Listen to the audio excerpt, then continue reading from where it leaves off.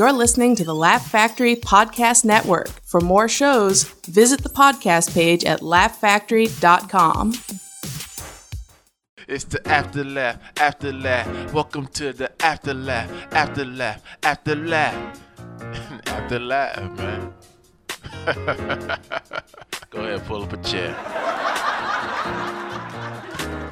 Hey guys, welcome to the Afterlaugh. This is a very different episode, right? Is that what they would say for the after school special? A very special episode. I have both a friend and also our first non-comedy world person. We've had directors and showrunners and writers, but we've never had a musician, a straight musician. We had a magician. We had a magician. This, we haven't had like a music. But that was also icon. Comedy magic. So it was slightly different stuff. Mm-hmm. Now, but this is in accordance with our podcast because I met her after a show at the Laugh Factory. So after Laugh, there it is. So Eva, hi, how you doing? Hi. I'm so glad. I'm great. Thanks for having me. I'm so glad you came. I've actually been begging you for a few months, and you're on the tour. Right? So first of all, for the people who don't know you, this is Eva Gardner. Hello. This is Gardner, if you guys want. And, I looked you up. You have like a full-fledged Wikipedia page. Now, did you have anything to do with that? No, someone told me I had a page one day and I looked at it and I was like, whoa, okay, that's the there. height of cool where you're like, That's someone kinda had cool. to tell you had a Wikipedia page. I had no idea. Can I tell you an awful embarrassing story? I tried to get a Wikipedia page done, and they made one. And then someone wrote back and said, hey, remove it. Bill Dawes isn't famous enough. What? And they removed it. Yeah. That's terrible. But is also- it because you made it yourself? No, someone else made it. But then other people removed it. It was a very sad moment because I guess they're like, he was on All My Children? Get rid of that fucking clown. No. But you have a very, very... It's actually kind of intimidating and crazy and impressive how much stuff you've done. Let's I feel like I should just say, hey, let's hear your story from birth until now, and then I will moonwalk away from the podcast. Let's get a little bit of your story. Your parents were musicians, or your father, correct? My dad. What type of musician was he? He was part of the British invasion. He was a bass player as well, and part of... Now, explain to people, because they're millennials watching, Tommy, do you know what the British invasion is? It is a preset on the Logic guitar amps program. There is a sound on there. Is that like the Clash? That's Brit Clean. Is that what it's called? Brit Clean. Brit Clean. See, she knows. Yeah, that's what it's called. Are you being sarcastic? Do you not know? No, Brit Clean. There's also British Invasion and British Dirty. I don't know. Okay, but do you know what the British invasion was? Was the Clash the British Invasion? A little bit before that. Okay. So, it's associated with, Something Beatlemania. called the Beatles? Yeah. Heard of them. Yeah. He's 24. What does he know? Okay, They're so making that Yesterday movie. What if that was my only by the way, reference I've to thought Beatles? about, the movie Yesterday is coming out, right? No. It's basically about a guy who travels back in time and he steals the Beatles songbook and he claims it as his own. He wakes up one day and nobody on the planet remembers the Beatles. Oh, so you he's know the only one who knows the songs. I and saw, he just plays them as his own. Yeah. I saw a preview for that. I've thought about doing that I've always thought about the idea. Like, what Somebody if I could beat you go back to in it. time and come up with all those great Jason Mraz songs? Kidding. Anyway, It's like some Back to the so Future. so your dad was now, as the British invasion, what was his band? So he was in a band. He was from London, and he lived in the same neighborhood as Ronnie Wood from the Rolling Stones. So they were in their first band together when they were 15, called the Byrds, the British Byrds, Byrds. Birds. Why say the British Birds? Is there another band Because called the Birds with a Y? Yes, there's an American Birds. What's with the Y. Birds that I know? Probably the Birds with the Y. Oh, really? Mr. Tambourine Man. And, Oh, Mr. Tambourine Man, Yeah. yeah. So they stole your dad's band? Well, that's why they have a Y in their name, because the British Birds came first. And there was That's like a whole pretty legal shitty. thing and all that. So How did the legal thing resolve itself? Well, the American Birds had to put a Y in their name. Oh, so the American Birds were originally called Birds with an I. I don't really know. I mean, I would assume so because there was some legal stuff. So British Birds were around first. The American Birds came along. Ho ha hum. they have a Y in their name because the British Birds had an I in their name. That's kind of genius. I should go by the name Dane Cook, D-A-I-N. Cook. Okay. And get away with it. So, did the birds, the English birds, did they have an American Billboard hit? I don't think that they did, but they're pretty known now, like as sort of a classic garage band from that era. Interesting. And then he was in a band called The Creation, which was a little bit more well known. They had a song called Making Time, which became popularized in that movie Rushmore. Okay, yeah. Jason Schwartzman. Can you sing a bar Wes too? Anderson. Making Time. Yeah, it was that song. I'm so not a musician, so I'll be learning about music. And there's a cool trivia for that band. So everyone associates Jimmy Page with the violin bow with the guitar thing, and he made that famous. But he stole that from The Creation. Eddie Phillips did it first, and my dad remembers Jimmy Page and Robert Plant coming to Creation shows, like they were in the fan club. I heard he stole a few things. He stole quite a few things. Yeah. But The good band, Creation started, like Eddie Phillips was the one that did the violin bow. Oh my God. You know what's so guitar interesting thing. about that is that you always think, as comics, obviously, joke thievery is such a huge thing that gets bandied about. It's like, Sure. He stole my joke, he stole my premise. And 9 times out of 10, it's completely without merit. But obviously, in the music world, it's a lot more detrimental to a career and to someone's livelihood, I imagine. Well, I mean, art in general, it happens all the time, right? Yeah. You're borrowing from your idols or people. Sometimes you're influenced by people you don't even know, and things come out in your art. But sometimes it's more blatant than others. Yeah. And I think in that particular situation, it was pretty blatant. Yeah, it sounds like it. Well, it's also, there's a whole thing about copyright infringement. You can't patent an idea. You can patent music, you can patent a melody, which is why, Pharrell Williams can lose in a lawsuit with, what was the song? What was the one that, Happy? Blurred lines. which was ripped off. I mean, that happens all the time, music, where and I listen to both songs, I'm like, they sound different to me. It's But only 8 notes, but a lot of people have been sued and they've lost and they've won based on. But as a comic, you can't literally steal a joke legally, You can steal a because premise legally. oh no, my point is you can steal everything as a comic legally, and there's no policing it. There's no legal yeah. action to take. You can't We take police someone. ourselves as a community. Okay. Like Be apparently, joke thief, don't book them. like Dennis Leary stole. I mean, I don't know if this is true. It might be more apocryphal, but Dennis Leary apparently stole half of Bill Hicks' act. Oh, I mean, Really? he stole his whole premise and his whole act out and personality. So Yeah. there's no repercussions for that? I mean, there's repercussions kind of comedy on land? the DL, but He there's also actually stole a no Louis law bit. about it because people Yeah. can just say, well, you can't patent an idea. So when people do get accused of stealing a joke, the defense is, well, we've both thought of it. Yeah. So for something like this, the Jimmy Page thing, stealing the violin, it's sort of, well, that's just an idea I came up with. If he said that, you can like, well, I saw you watch me do that. You were in the fan club, dude. Yeah, but there's still no way to legally enforce that. Okay, so that's very interesting. Yeah. So your dad's obviously creating all these great bands and getting stole from. Okay, so then The Creation, and he was a bass player Yes. the whole time. And after The Creation, was that his last band?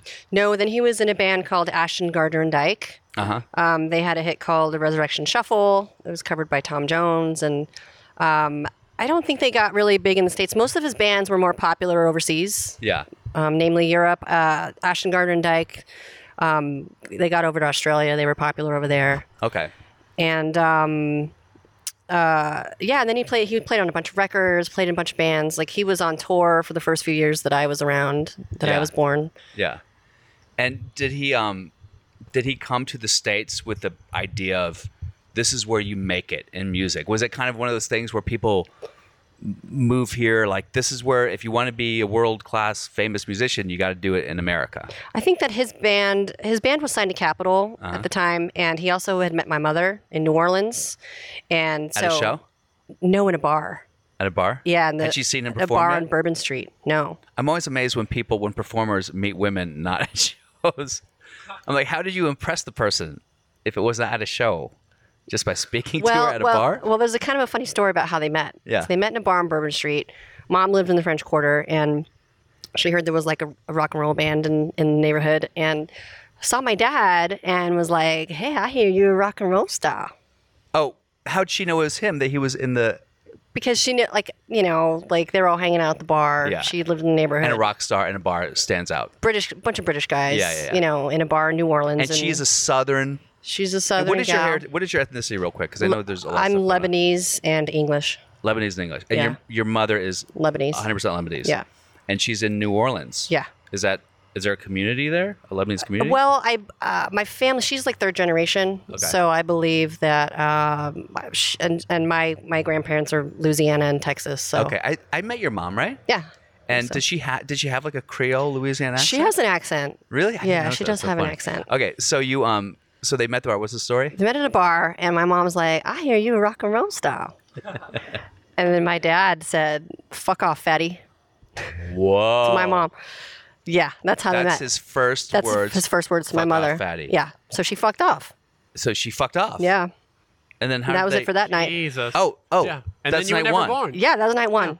And then a few nights later, they saw each other at a house party and got together, and then they were together ever since. This sounds like a said- really cool story where like Ava Gardner was not born in certain realities, and you have to go back in time Yeah. and make sure that they finally met. Make sure that house party happens, and Yeah. they both end up there. So at the house party, because I love these stories. So the house party, he sees her again, recognizes her. Does she approach him, or she's like, I'm not going to talk to this guy? I don't really know how the logistics exactly, but for whatever reason, the spark was there, and their first interaction was a success somehow, and that those words that were exchanged, I guess, worked out pretty well. Yeah. Now, by the first interaction was a success, you mean you were conceived that night at the house party? No. I mean, like at the bar, like, Yeah. you know, her trying to pick up on him and him telling her to fuck off, basically.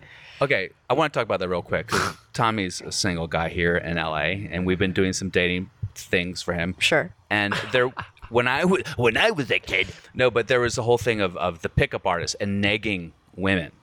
Now, I don't think that. What does that mean? Oh, negging, like being means negative. like you say, "Fuck off, Rude fatty," Yeah, that's an extreme case. to get a woman to go like, "Oh my god," you know. And it's a way that people, insecure dudes, want to take down a high profile woman by going up to Kate Blanchett and saying, "Hey, ugly bitch," and she's like, "Oh my god, I don't want to have sex with him." And I guess that has created some sort of traction in certain communities where people do that. But does it come from the schoolyard? Like when you're in kindergarten and like Pulling the when someone's hair of mean the to girl. each other, it means that they like you? Like, I is it guess that so. kind of thing. I I think guess it so. comes from that, but some guy wrote a book on like dating Called manipulation. The Game. And his it's just a game. thought is that you do it intentionally to make them feel like they're not worthy of you, and then it's this like psychology. I don't know. It's So, pretty so it builds you up because you exactly talk just down like, to them. oh, who is he that he has so much confidence? Right. But I don't know. Okay, got it. It's kind of a weird tactic, but hey, people are out there making it worked. work. Like how women are attracted to assholes. Exactly. It's like going in with that mindset of like women are attracted to assholes, so you got to act like an asshole Yeah. up front. Right. Yeah. You know? Now, Well, it worked for my dad, I guess. yeah, it worked for your dad. Here we all are. It worked for all of our dads. And Yeah.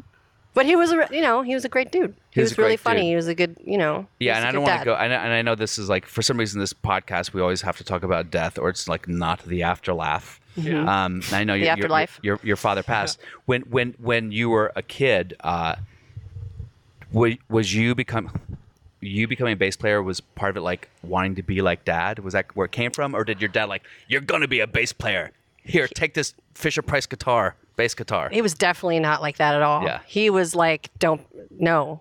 Wow. Like I wanted to become a bass player because I was a daddy's girl. I loved him so much and I idolized him, and he told me all these like crazy stories about being on tour and And how old just are you? wacky stuff. How old were you when he? I mean, since I was a kid, like Yeah. I grew up with him and all of his rock and roll friends. So you were Raging and like telling stories about that one time they set fire to shit on stage in Hamburg, Germany. What and, do you remember the craziest story that your dad told you There's one story where literally they lit stuff on fire, like during a show? during the a set? show. So the Creation was like an art band, an art rock band. What does an kind art of rock thing. band mean? Well, they would have big canvases on stage and paint them during their show, and While they're playing music? yeah, and then paint naked women. There'd be like naked women, and they'd be like painting the women while they were performing.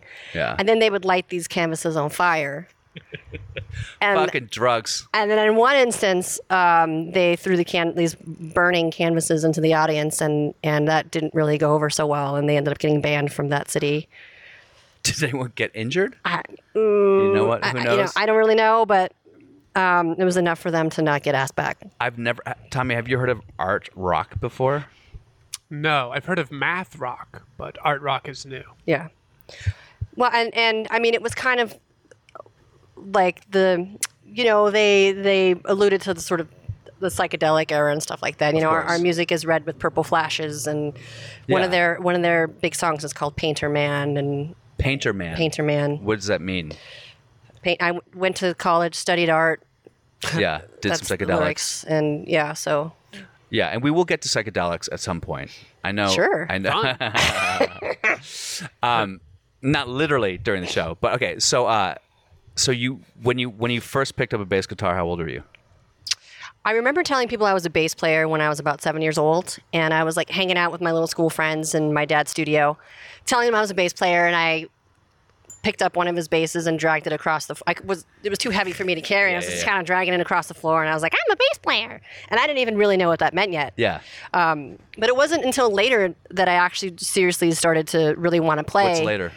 About 12. About 12. Yeah, and I was This like, is kind of a late start to be a bass player. I'm kidding. well, And your dad was resisting you yes, to learn it. I was like, "Hey, Dad." I remember we were going on a family trip to England to go back and see his family. We'd go every year, and I was like, "Hey, Dad, can we bring a bass so I can practice?" And he was just like, "No." But I think part of it was like traveling with a family of 5. Sure. 12-year-old daughter, never played bass, wants to, that's not going to happen. But yeah, he wasn't really that into the idea of me playing. Do you think if you were a boy, he would have been? I don't know. It's hard to You don't know. say. Okay.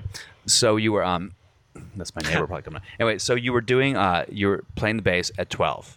And Not yet, because he said no. Oh, he said no. Yeah. So you picked it up and then put it back down. Well, I asked him if we could take it to England so I can practice, and Yeah. he said no. Oh, wow. Yeah.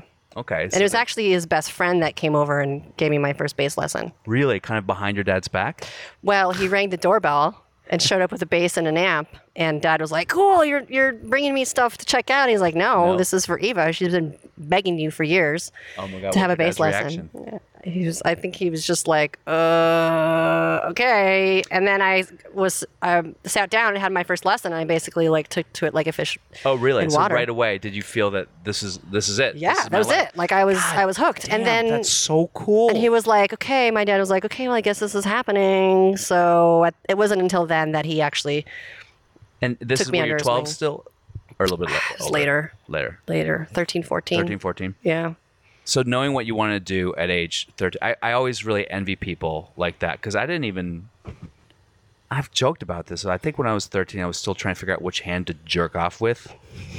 You know what I mean? Mm-hmm. To take the crookedness out of my penis. But I'm not even kidding. Like that was like the degree to where my brain. But I had no idea. I just took the classes in public school and played soccer, and I never had any idea about. I think at one point I was like, I want to be a vet because I like kittens or something like that. But that was adorable. extent of it. So whenever I find people go, hey, I knew at this age, I always find it amazing. But not singing. That wasn't your original interest. Singing? Yeah. No, I was shot down when I was a kid for singing. When you tried to sing. Yeah. And people were like, ugh, no, wrap Dude, it up. kids are sensitive, man. Like, Oh, yeah. Like a kid in art class being told their painting's dumb or wrong by a teacher, like that's enough to ruin you for a long time. And that happened. Absolutely. That happened to me with singing. I was in second grade, and I was in Mr. Music's class, and I was in a Catholic school, and we were singing songs about Jesus. And I remember trying to imitate Miss Martin. Was like our other. She used to do all the masses and stuff and play piano and sing. And I remember trying to imitate her, and I was like, "God bless Jesus," and I was just like singing in this like crazy falsetto, trying to sound beautiful. Yeah. And I thought it sounded beautiful. Yeah. And then I got in trouble, and I was told not to make fun of Jesus. Well, you got in trouble. Yeah. Don't make fun of Jesus. Who put you in trouble? She? Mr. Music, Oh, the teacher. teacher. Oh, I thought it was like another kid. No, it was in music class, and I was like really trying to sing really pretty and imitating our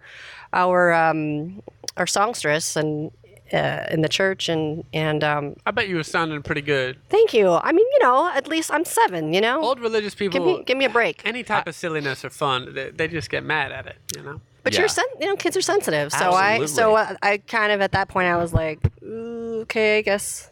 I have a quick sidebar to that. So I thought I could sing when I was probably in elementary school, maybe 4th grade, and I think it was something like, maybe it was like we were on a bus from a field trip, and I had sunglasses. And when you're in elementary school and you got sunglasses, and maybe I'm talking about like maybe like 7th grade. You So were fucking king of the school. So I was like, You were never Slick came to Rick. school. Yeah. But I had the sunglasses to come back, and I started singing like, it was like an R&B. It might have been like Stevie Wonder, My Sherry Amore. I might have seen like Eddie Murphy, and I was like, My Sherry Amore, and I was singing, and I thought I sounded really good. And everyone on the bus was like looking at me, and I'm like, got their attention, fucking killing it. And then after I sang like the verses I knew, it was kind of quiet. And then this girl leaned into me. She goes, "Wait, you can't sing, right? That's terrible. You know you're a terrible singer." And I was like, and I literally like never really sang again. See? That's So I go to, mean. but here's the caveat for me. Okay, When I went to graduate school for acting, not to brag. Anyway, we had there's a music class, there's a singing class, and I told the teacher that Deb Lapidus is her name. Right. I said, this happened, and it kind of scarred me. I never really Deborah. sang again. She's like, oh, that's awful. Kids are awful. Kids are awful. And then when we had a cabaret coming up later, she gave me like, everyone had like 3 or 4 songs. I had 1 song. I go, why do I only have 1 song? She goes, because it's less painful that way. So she basically just corroborated what this bitch on the bus did. Anyway, Damn, dude. and since then, but you know what? I still sing, motherfuckers. I'm just Good. bad at it. Anyway, so back to our regular scheduled program. Hey, man, if so you got you a were song shut in down your from heart- singing, but you had, and at that point, you made a decision like, I'm not a singer in your head, a mantra. I mean, I guess subconsciously, but at that same time, I also learned in that same music class, I learned cool instruments like bass xylophone and glockenspiel and woodblock. Glockenspiel. Glockenspiel. What is a glockenspiel It's like again? a little xylophone. Xylophone. Yeah. What's a xylophone again? It's Like got a little It's a mini little piano? metal rods that you hit. Oh, like ding, metal ding, slats. ding, with the different sides? yeah. Okay, got it. Exactly. Oh, got it. The Okay. xylophone. You know what a xylophone is? I do now. Yes. So it's like a type of xylophone, basically. Okay. Some more bell-based style. And did music just kind of click for you and make sense? And all the stuff was kind of like notes and everything? Yeah, somewhat. But Yeah. I think that kids are very apt to learn, and I think everybody was good in that class, because it's like you're open to it. Yeah. I think. Yeah.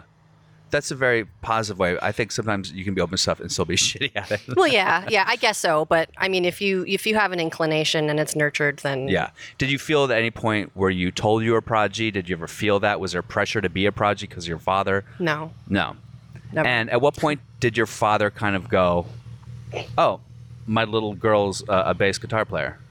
I believe the first time that really happened was like one of my first gigs when I played at the Whiskey, actually, when I was 15. And I played a show, my high school band, my all-girl Catholic school high school band, opened up for a band called Car is Flowers, which is now Maroon 5. And They were called Car is Flowers? Car is Flowers, Kara. Oh. Car is Car is Flowers. Yeah. Well, So we opened up for them at the Whiskey, and my dad was like my first roadie. Oh, wow. He came in and had an amp, like got the amp all set up for me and stuff like that. And I remember at that point being like, all right, Dad's got my back. Oh, which that's was very super cool. Yeah, that must be, I feel like a real blessing. Yeah, for sure. I mean, once he saw that I was serious and I wouldn't really take no for an answer, and I was really dedicated to it, that's when he took me under his wing and showed me how to change the strings and how to open it up and work on it, and I was really, really grateful to have those moments with him. Yeah. And in a weird way, I think that I'm grateful that I was told no Sure. at first, because that really made me realize that like I really wanted it. Yeah. There was Green Day was really big at the time in high school, and all my girlfriends wanted like a blue guitar, just like Billie Joe Armstrong's. Yeah. And they all got this blue guitar, and literally like within a year they were all in pawn shops. because they're just like, I want a guitar, and they got a guitar, but it was just like a fleeting kind of a thing, and they got what they asked for, and it took me years before I got a bass of my own. Like I had to freaking work for it and prove myself, and I think being told no and having to work for it made me realize that actually, yeah, I do really want this, and I'm actually grateful for that. Yeah. now. Do you remember the moment where did someone buy your first bass guitar, or did you have to buy it yourself? Did you have to save up all your like newspaper boy money? I don't know. How do people make money? No, I didn't buy my first. I was actually borrowing other people's basses for a really long time, and for Christmas one year, my sister asked for a guitar, and when I saw the guitar case under the Christmas tree, I was like, "Oh, cool! My sister got her guitar. That's awesome!" And my parents were like, "Well, did you look at the name tag?" Oh. And that was my first. And your bass. sister did not get into music. My sisters are both musical. Oh, really? Yeah, we used to play like together. And you never had a band though. No, not officially. They're both very musical, but they didn't take it as seriously as I did. Yeah. But you know. Now, growing up with your father. Now, would you say your father was a rock star? Was that kind of like the nomenclature for him? Sure. Yeah. Did you feel like growing up that way? Did you feel like you grew up fast? I mean, if he was bringing all of his band members, were there moments where you look back and go, "Wow, as a kid, maybe I shouldn't have been exposed to this"? I look back now and I'm like, "Oh, that's not a normal childhood. Yeah. Like kids aren't exposed to that." Like, I mean, you know, like Julian Lennon's hanging out, like, you know, Mick Taylor from the Stones, like all these guys are hanging out in my living room, and and at the time I had no idea, you know, like John Entwistle from The Who, and they were all like really good friends, and at the time I didn't know. I was just like, oh yeah, all my parents' friends hang out all night, and sometimes when I wake up for school in the morning, they're still there. Yeah. Or whatever, you know, or someone's passed out on the couch. You never knew who was going to be hanging out. And but my parents I also grew up in a bar. So yeah, what was the bar that that you grew up in? Dad started the Cat and Fiddle. So the Cat and Fiddle, I don't know if you've heard of that, Tommy. It's not around anymore, right? Hello. Hi guys, how you doing? Susan and Sam. Hi. Hi. We're doing Tommy after. Sam Emerson. Yeah, for sure. Oh my God, Tommy, you have so many fans. Cat and Fiddle. Is the Cat and Fiddle still around, but in the new location, right? Is it still called Cat and Fiddle? Yeah, we moved. Okay, and when did Cat and Fiddle start? What year? Started in 1982. Actually, on Laurel Canyon, right up the street from here. Oh, it was on Laurel Canyon? Because Yeah. I remember when it was on Hollywood, right? Sunset. Yes. Yeah, it started on Laurel Canyon. It was right where Pache is now. In the 80s. 1982. So, God, there must be some fucking stories from that. Yeah. Like, that was, like, are there, like, Motley Crue stories? I mean, who else? Guns N' Roses, like, all the, like, from, at least on the Sunset location, like, all, like. Yeah. Did Everybody's any, hanging like, out. crazy stuff ever go down there that you remember or heard Well, of? Well, I'm sure it did, but, like, I was a child, and my mom, bless her, like, always did a good job of, like, protect you a trying to little protect bit. us, and Yeah. we didn't hear or see a lot of the stuff that that was going on. And it's funny because some people now like will tell stories and I'm like, I didn't know that was going on. Like, yeah, I was about to say that must have happened a lot, right? yeah. I mean, it was the 80s in Hollywood. Yeah, I just saw the dirt on Netflix. Yeah, I saw that. What did you think about that? Did that seem? It seemed obviously very accurate because the people all vouched for it who were a part of it. It was entertaining. I mean, I guess it was based on the book, right? Which I Yeah. haven't read, but I hear is pretty wild. So what are some stuff that you heard in retrospect that you were like, wow, that was going on, and I as a child I was shielded from it. I don't know. Just I mean, obviously, like I always think about drugs because I grew up in a very like my dad was a nerd, my mom was a classic drunk, so that was it. And drugs were sort of what was happening in the inner cities, and people were dying. So I really, and this is interesting, and I guess I can talk about this one. I've always been very weird about drugs because my dad was Republican, like you go to hell if you smoke weed type of thing. And then we would go to the Washington Monument for the 4th of July and you would smell grass. It was like, oh my God, those hippies are smoking grass. yeah. So I've only recently become into marijuana. He's a born again pothead. I'm a born again pothead. I love that. And part of it I want to attribute to you because we were hanging out one night with our mutual friends, James and Ollie, after a show, and they're amazing guys in music. And when we went back to Ollie's place, and we were, and Molly came up. And she's so hot. No, anyway. So, and I'd never done anything. I never done Molly. I'd say I smoked weed like twice. And I was like, no, man, I don't need it to like be. I don't need to have fun. To be myself, and to be. I'm already authentic. I did Landmark Forum. I don't need, Oh my god. And I took Molly, because I was like, yeah, I'm cool. And like all my insecurities were like, you're a piece of shit, Bill. You're a loser. And I started going into this really. That's not supposed to happen. No, that's the opposite of Molly.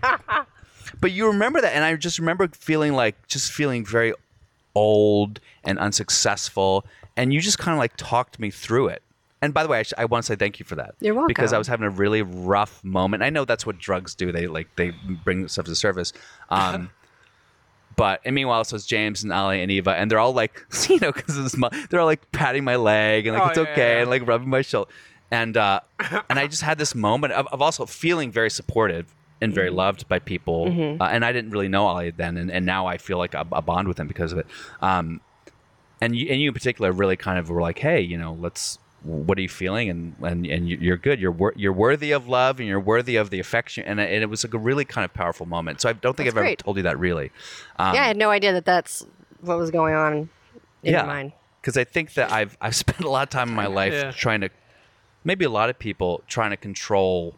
Like you think the point is controlling your mind, as opposed to unfettering your mind. Totally. Letting it go and So on drugs. Have you ever had because look, dealing with comics, every comic has had either an issue with alcohol or marijuana or something else sometimes. I mean, this guy's a fucking stoner. Hey, thank you.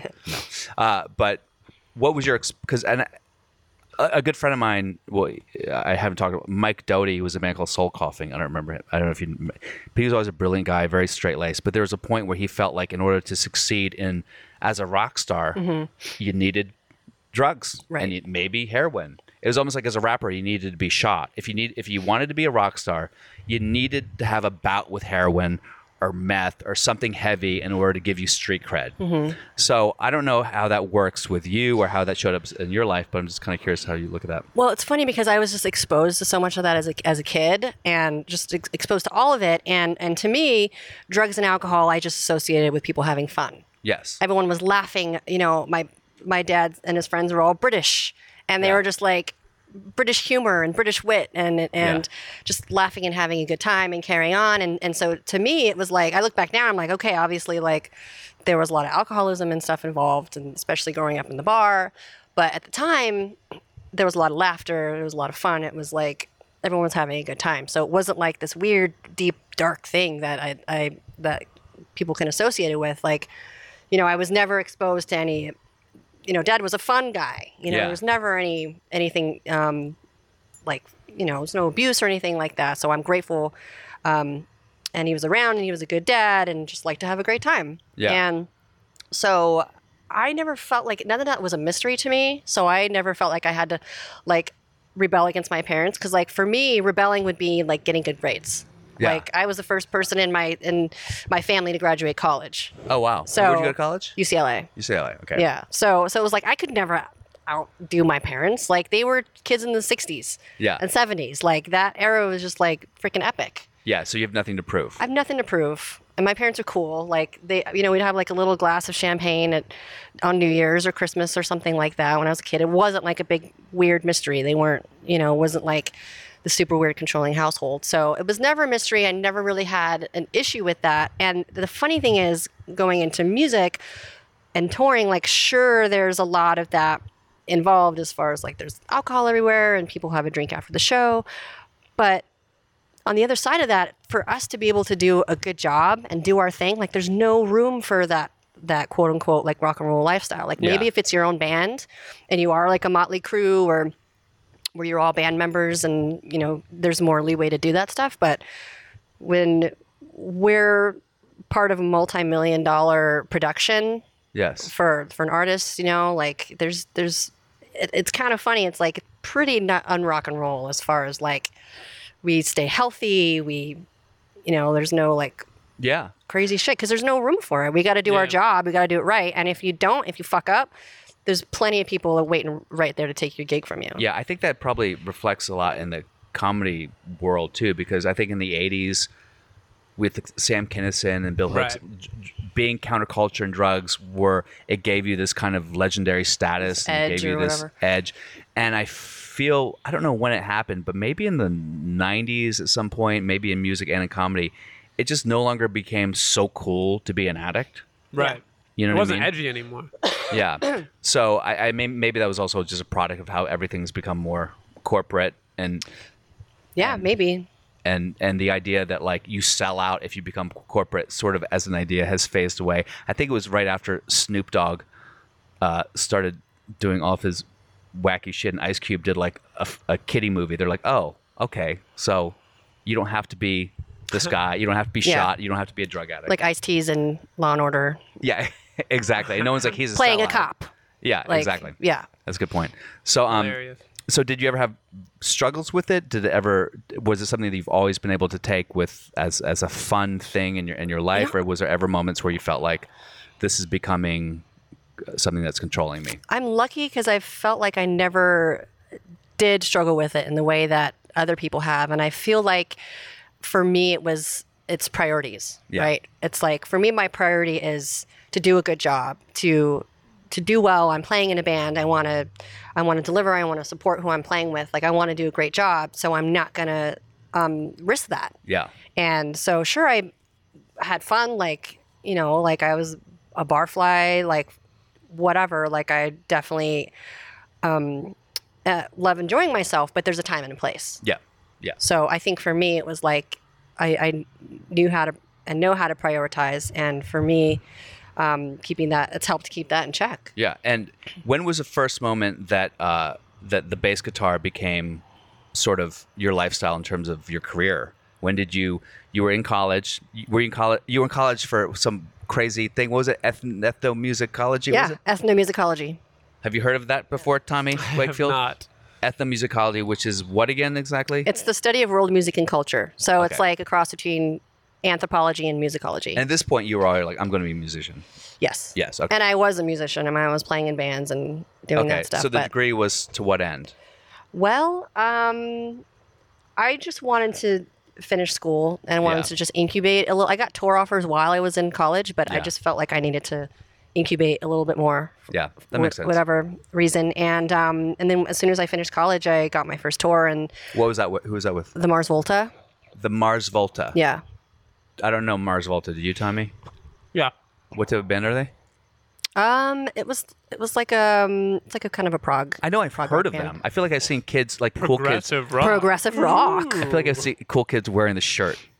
Does that make sense? Okay, so that must be a big deal getting your first tour with a. Oh my God, it was amazing. I was like, How- I made it, and I was sleeping on floors and Yeah. and touring in a van, and I was like on top of the freaking world. So Like, it was all I ever wanted to do was go on tour, yeah, and that's amazing. it was awesome. So was the audition? Was it like an open call with hundreds of people with their guitars? Like That actually wasn't an audition. A friend of mine called me that I had known from high school, and he called me up and said, "Hey, I'm playing with these guys. They're looking to start a new band."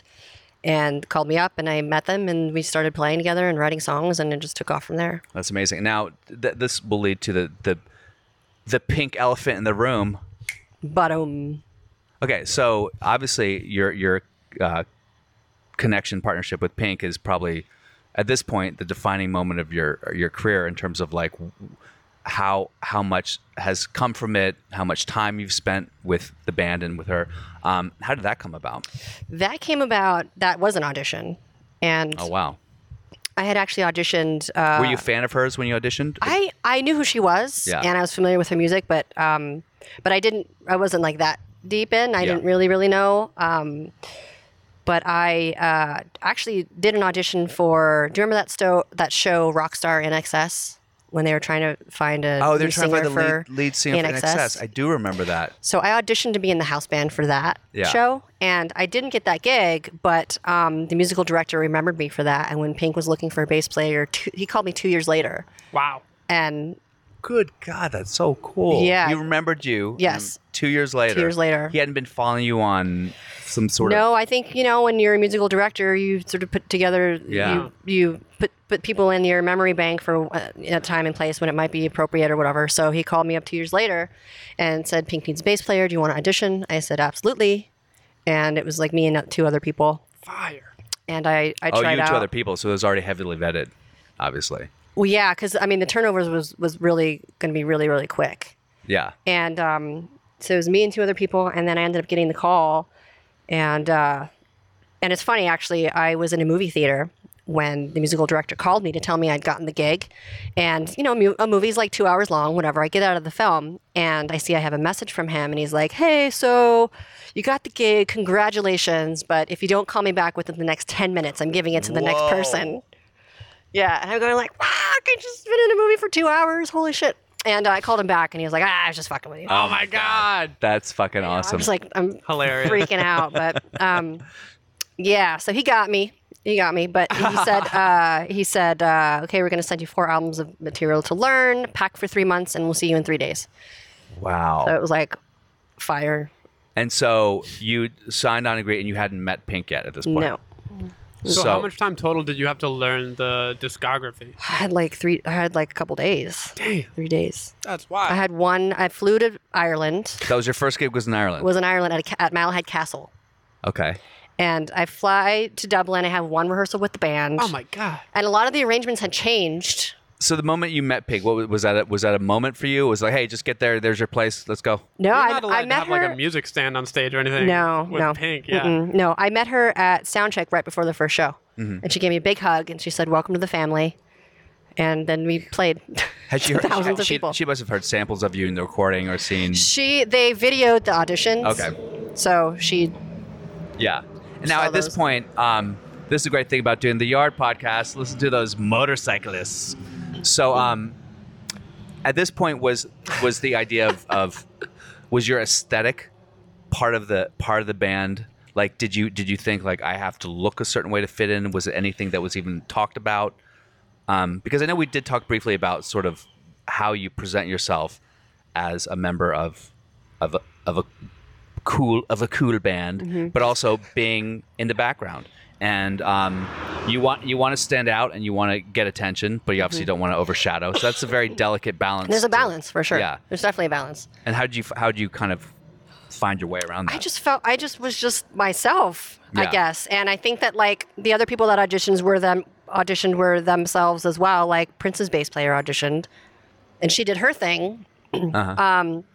She was herself, but it wasn't right for that particular You're just saying situation. that you're basically just saying you're better than Prince's bass player. No, right I'm now. not That's what saying you're- that at all. No. Ridiculous.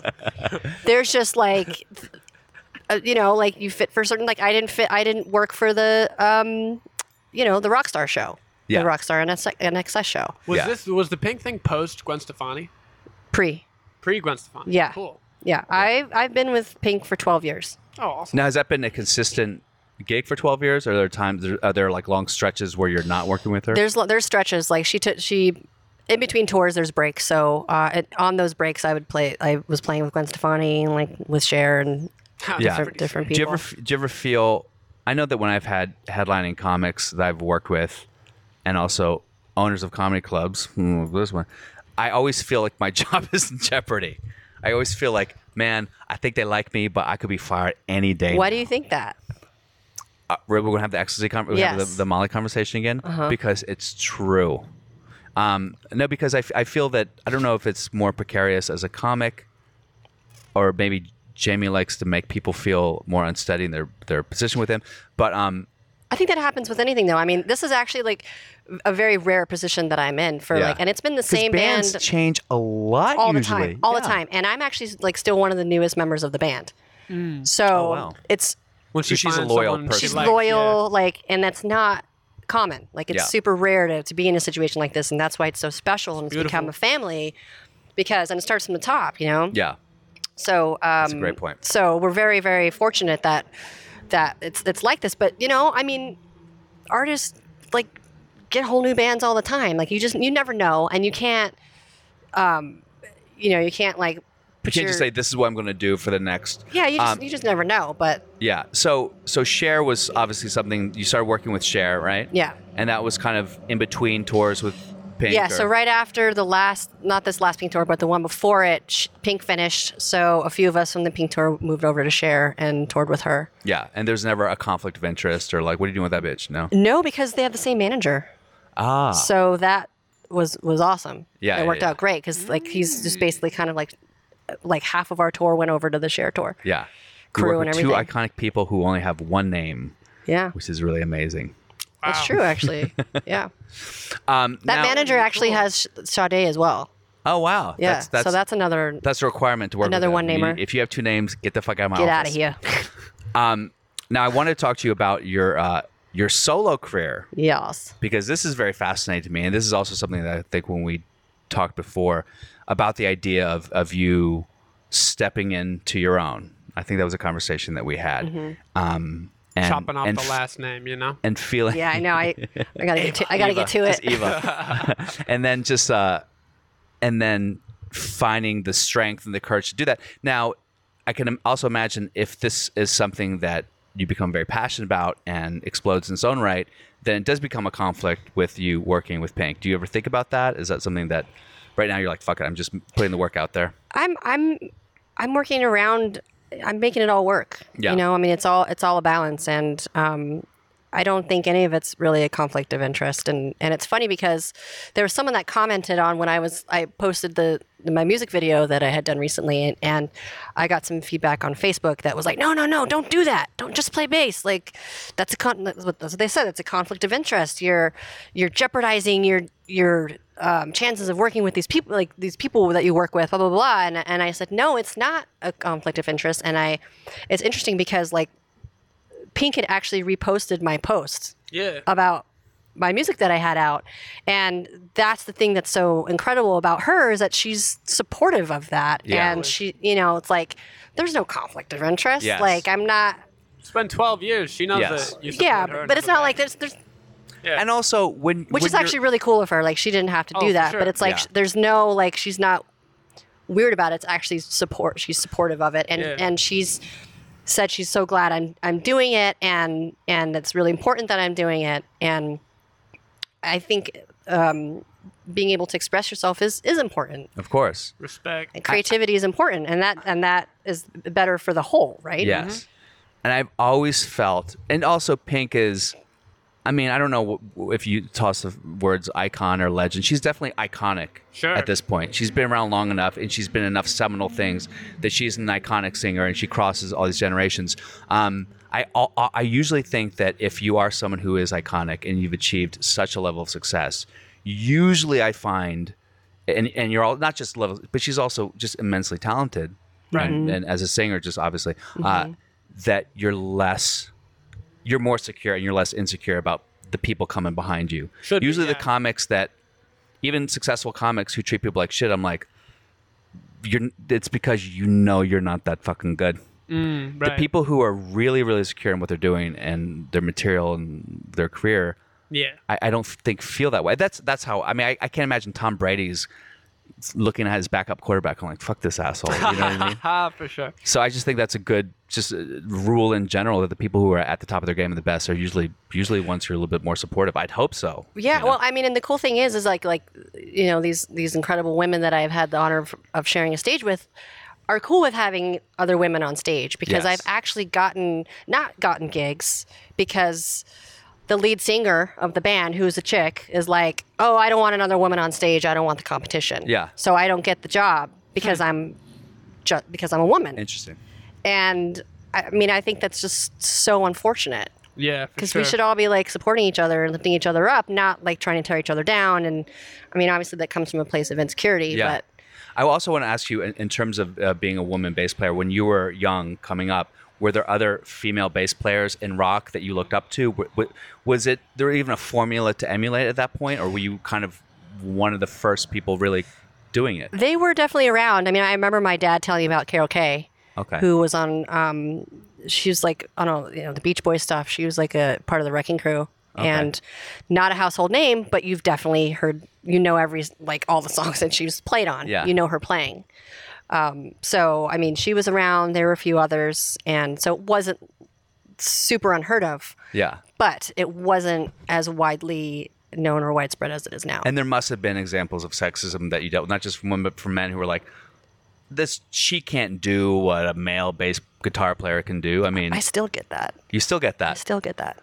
Do you ever want to just like, hey, let me have a one-on-one bass guitar match with this motherfucker right here? and show them It's what's really up. Bass weird. guitar Like, match. I can't believe it even still exists and that people still think this way. But in a weird way, it's like, I just want to play music. Like, I'm Yeah. not trying to start a fight. I'm not, like I had one guy recently tell me, I did a gig with him and he's like, oh, when I saw you walk in the room, I was like, oh, there's going to be a problem.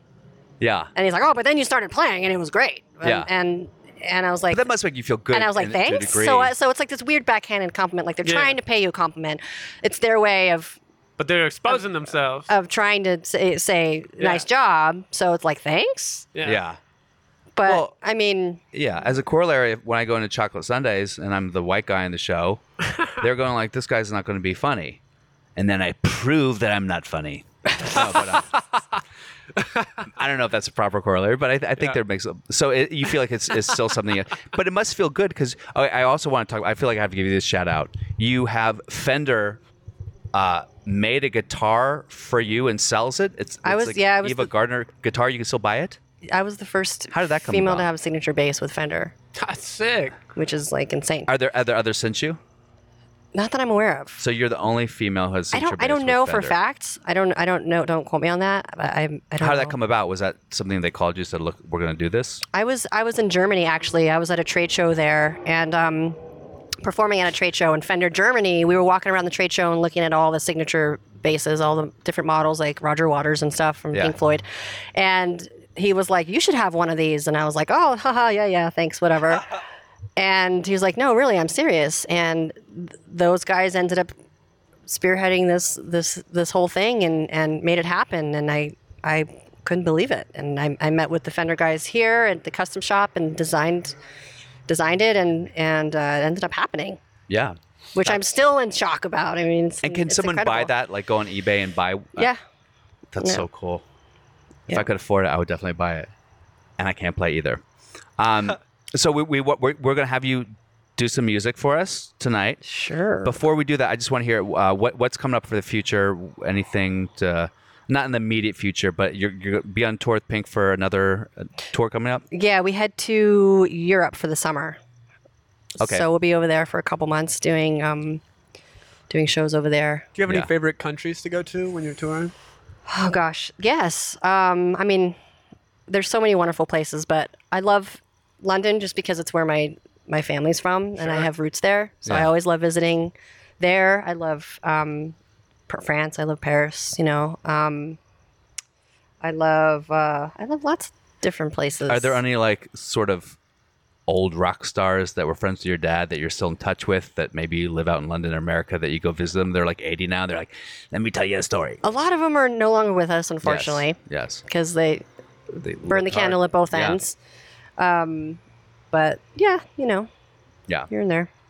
And so in terms of your handles, you're on the social medias Yes. and you're stepping into your own on the social media. I know you're kind of like fun. Because I think we talked about this that movie 50 Feet from Stardom. Did we talk about that? Yes. Yes, about backup singers Yeah. and these amazingly talented women who just kind of were like, so it is a step doing a solo, and I think it's also amazing. Thank and you deserve all the success. And we're going Thank you. to put this out when your next EP comes out, My EP, yeah. When it drops. when it drops. When it drops. Do white people drop stuff, or is it We only do. Nowadays, in 2019, we drop stuff. Okay, I know Just that. not our keys and our Mostly phone. in And infomercials. you're at Eva Gardner. Eva Gardner. EVAGARDNER. Okay, awesome, and Yeah. and check her out. She's amazing You're as a too human kind. being, and also I just have to say real quick, this podcast, it just is a story of success, which always annoys me a little bit when like you just didn't fail in your life. What do you mean? You never became a drug addict. It's not too late. You love your Yeah, family. plenty of time for that. You're like, yeah, I didn't get that one In Excess audition, but everything else. Anyway, no, it's also amazing. performing with Pink for 12 years. Well, because you're a great person, great attitude, and you have know, an awesome vibe. Thank you. I appreciate Right? that. Totally. Thank I you. had such a crush I on think Ryan you Meder. get back what you put out there, right? Yeah. Amen. So they, All right, so they say. Eva Gardner, we're going to play some music. We'll take a quick break that you will not hear because it'll just be a second pause. Ding ding. Okay.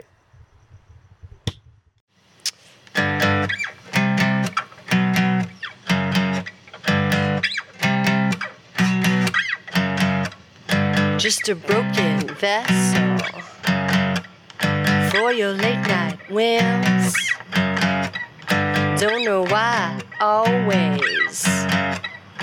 I always give in. I just want a connection, thirsty for your love. I know I should know better, but can't seem to break free of that feeling, that reeling. You make me feel like a dirty word, a dirty bird.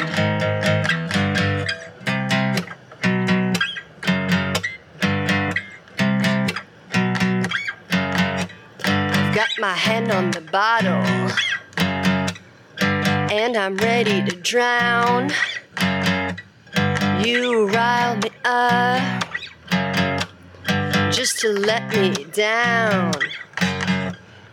I just want some affection, hungry for your love. I know I should know better, but can't seem to break free of that feeling, that reeling. You make me feel like a dirty word, a dirty bird. That feeling, that reeling. You make me feel like a dirty word, a dirty bird.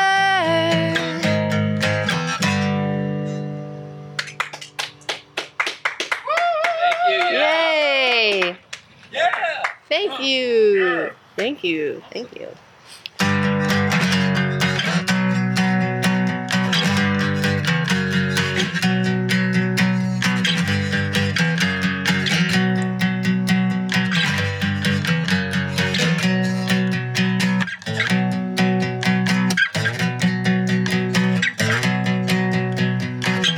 You and me on a holiday.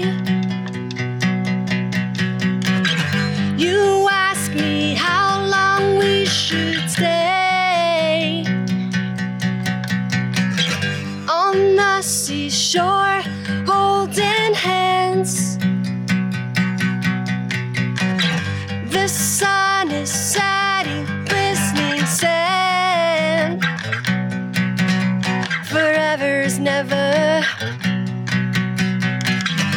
I don't wanna. I don't think so. I don't wanna. Forever's never.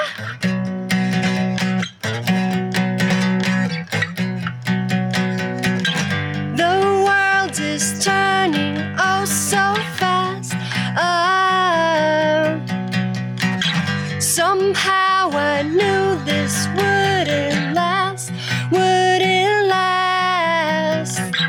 You pack your things and say goodbye, goodbye. Now it's just me and the night sky. Forever is never. I don't wanna. I don't think so. I don't wanna. Forever's never.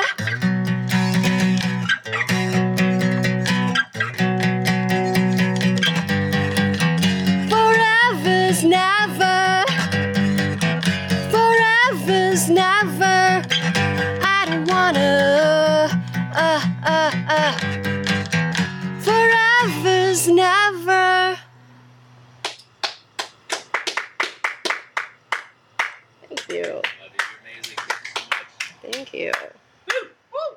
It's the afterlife, afterlife. Welcome to the afterlife, afterlife, afterlife. Afterlife, man. Go ahead, pull up a chair.